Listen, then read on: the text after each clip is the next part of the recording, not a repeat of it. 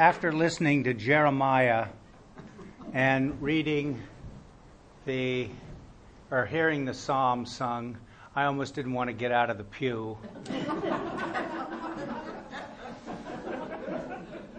So you'll be relieved to know that I'm not going to preach on those readings. We got a little more Jeremiah ahead, but that's the blue picture. Although the gospel today is somewhat baffling, and the reason they pay the clergy the big bucks is they've got to preach on texts like this from time to time. So that's what I intend to do. But first I want to call your attention to something about church life that we don't do. I don't preach much on what I'm going to describe, and maybe I should, but it's an important piece in the liturgy that today actually has some connection to what the gospel has to say in one sense and why it's important. So bear with me, a little piece of liturgical history. When Constantine said that the Christian religion was legal, the legal religion of the Roman Empire, the celebration of the Christian liturgy moved now into the public buildings of the Roman Empire. So the basilica style of architecture, which we often now associate with churches, was actually Roman civil buildings. And so you began to have these celebrations take place. And often, certainly in the city of Rome, they were rather elaborate affairs. And for the first 200 or 300, 400 years of Christian history after the Constantinian settlement, often for the big days, the Pope would celebrate the Eucharist in a particular church in the city of Rome. It was called a stational church. And when I was in Rome the first time as a student, I lived in a pensione right across the street from Santa Sabina Church, which is a 4th century church, and it's the stational church for Ash Wednesday.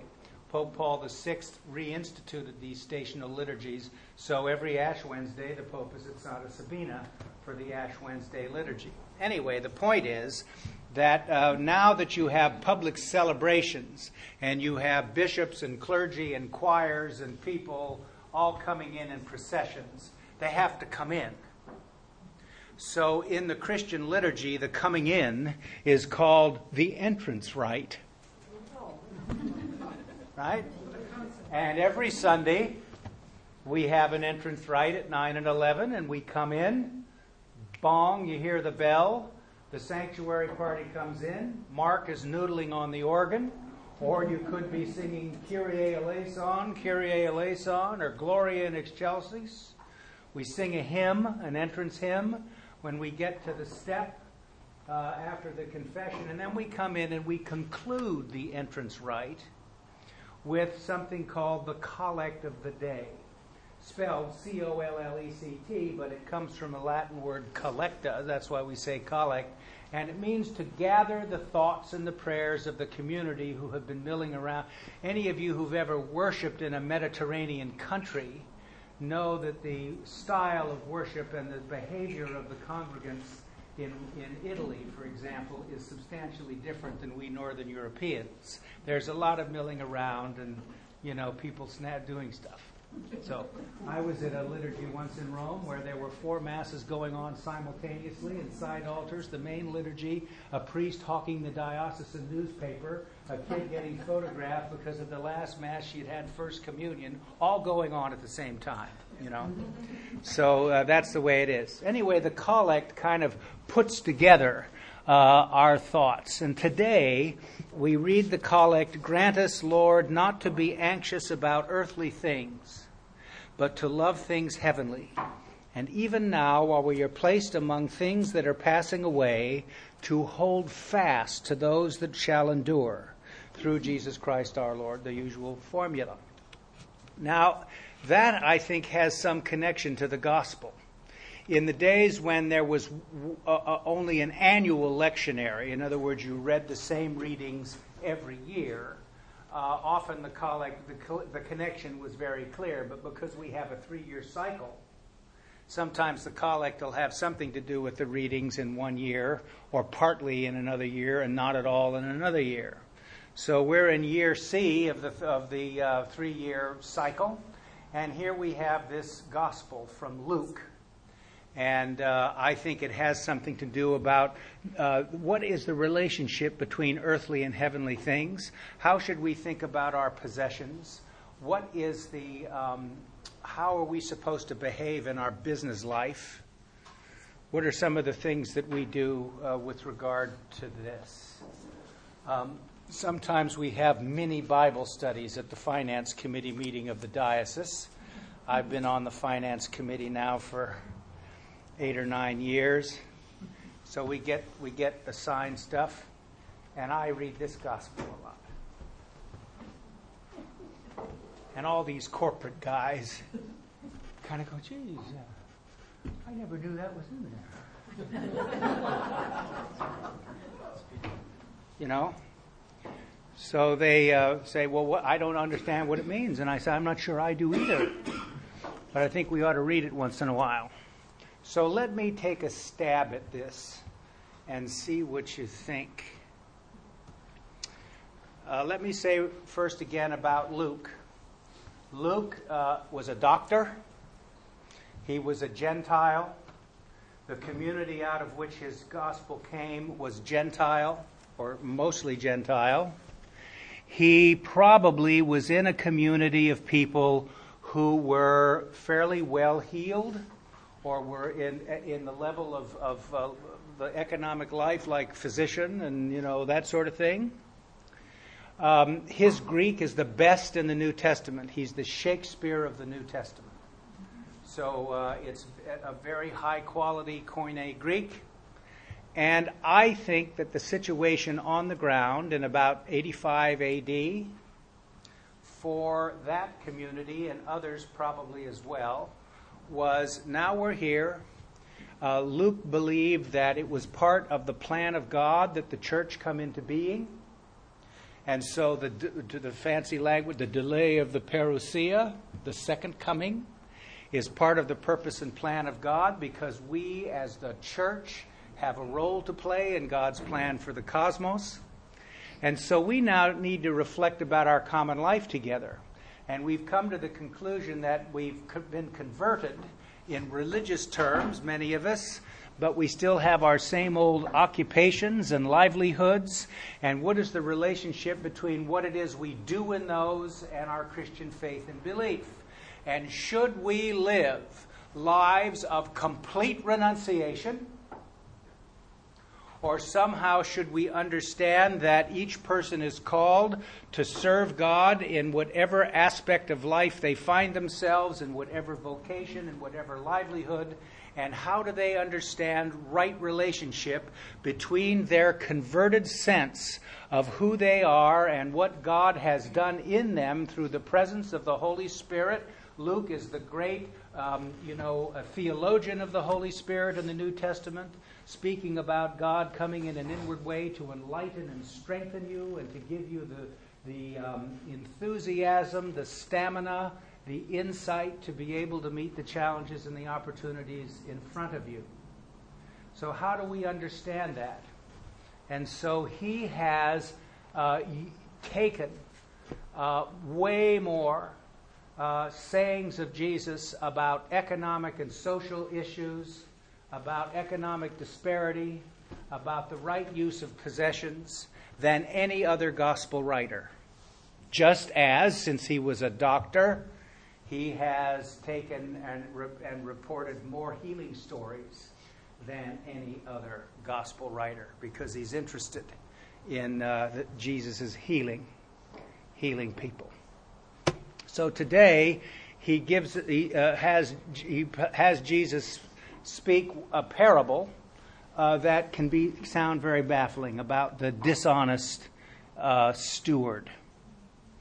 And briefly, the story is this guy was a bad manager, and his boss, his master, told him that he needed to make an accounting of all of the things he was in charge of, because he's going to be fired. And so the guy goes to some of the people who owe the master money, and he said, how much do you owe? 100, cut it in two, write 50 on the bill. 100 here, write 80 on the bill, and so on. And so he is commended by the master. There's no indication, by the way, that he saved his job. But he's commended for his shrewdness. The word in Greek for shrewdness is not unlike the word for faithfulness, pistoiuen. So it means for his faithfulness to do this. Now, here's the thing. We say this guy is a crook. He's knocked down on his boss, as my grandfather would have said. And he's through this, and why is he being commended?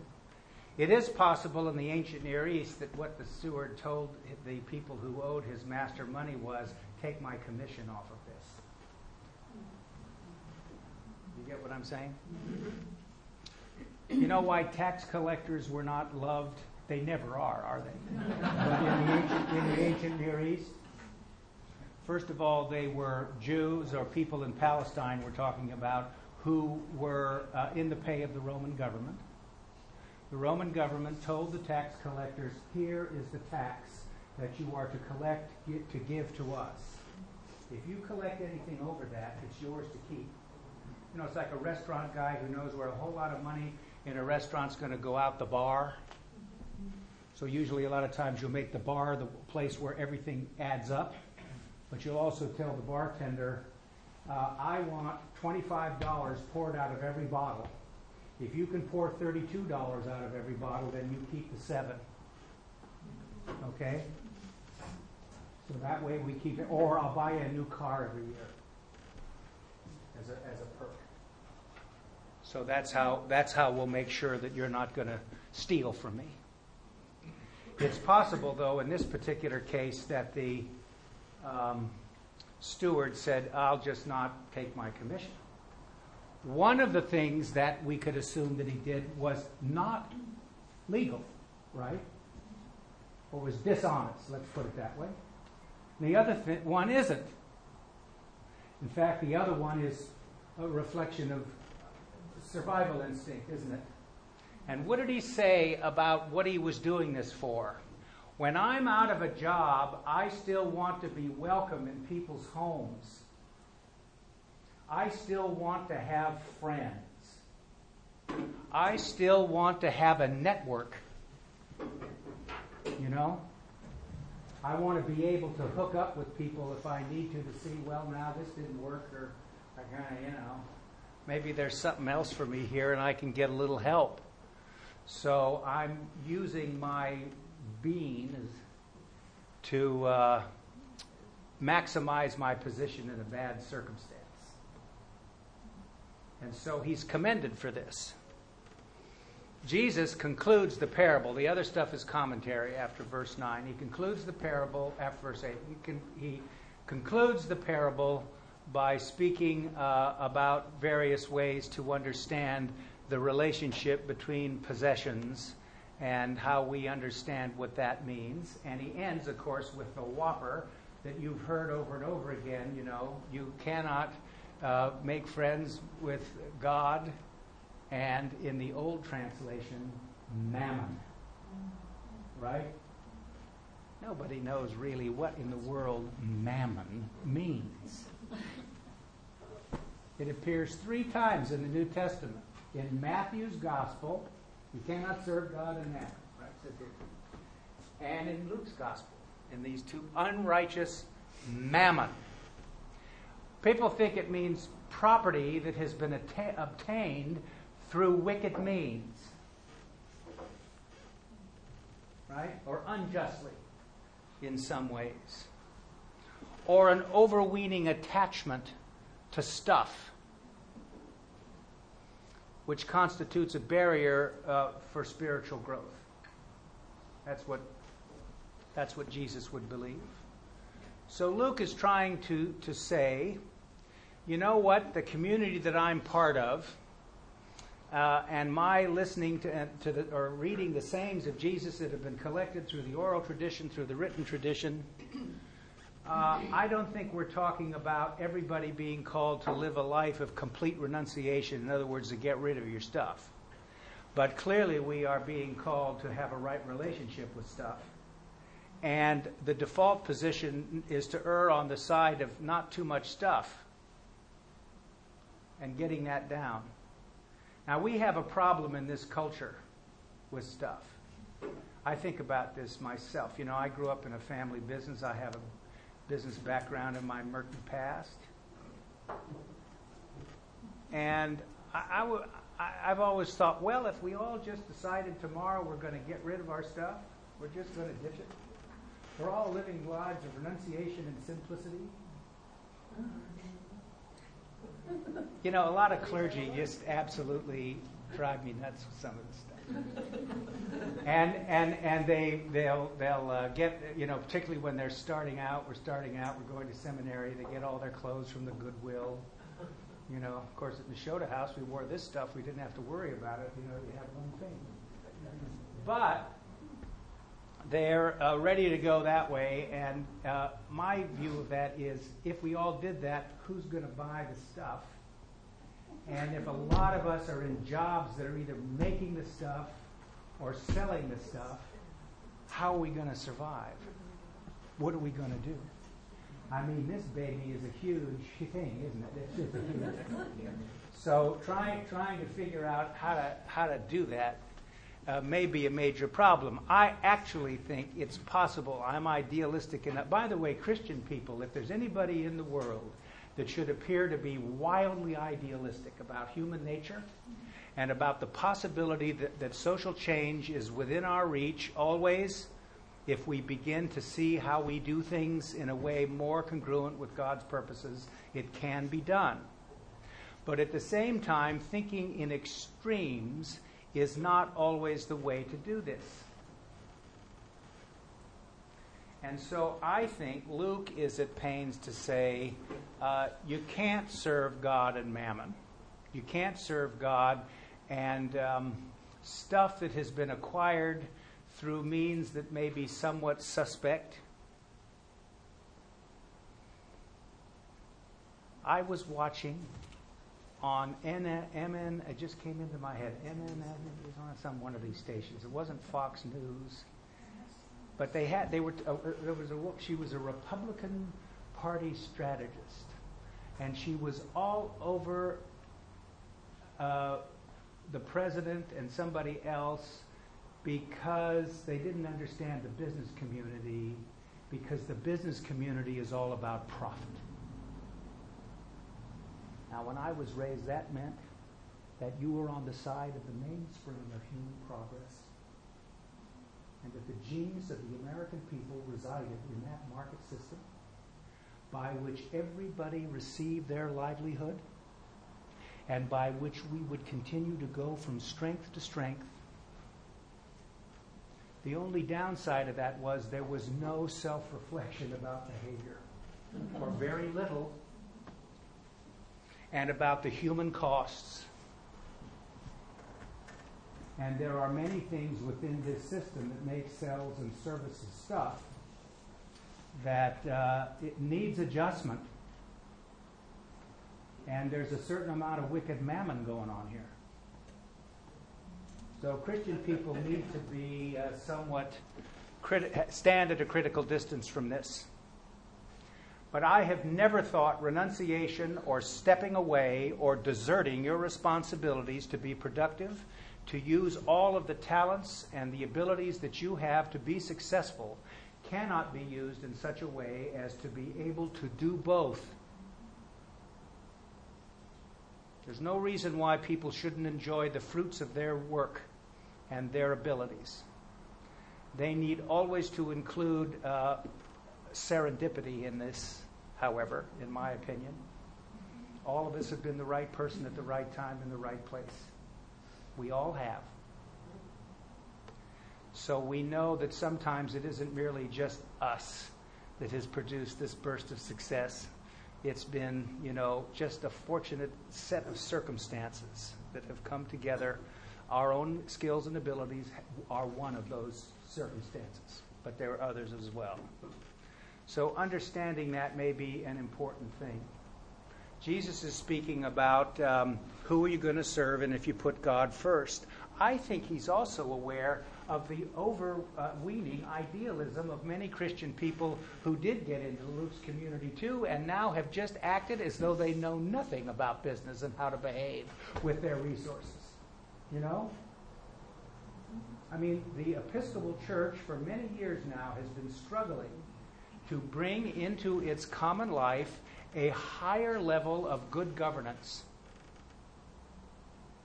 and to say that it is important for us to be concerned about certain details of how we run things that represents prudent behavior. Shrewdness in this gospel, the shrewdness of the manager, is in the original language the word that we would use for prudence and for faithfulness, as I mentioned earlier. And if you were alive in the ancient Near East and heard the gospel read to you, Luke's Gentile community, which is Greek meaning Hellenistic, they would have heard that and they would have thought, maybe some of them at least, oh yeah, you know, Aristotle. Aristotle said one of the virtues is prudence. That you and I need to use sound judgment. Prudence is not somebody who is a boring fool. Prudence is somebody who's gained practical wisdom. That's what Aristotle meant, practical wisdom.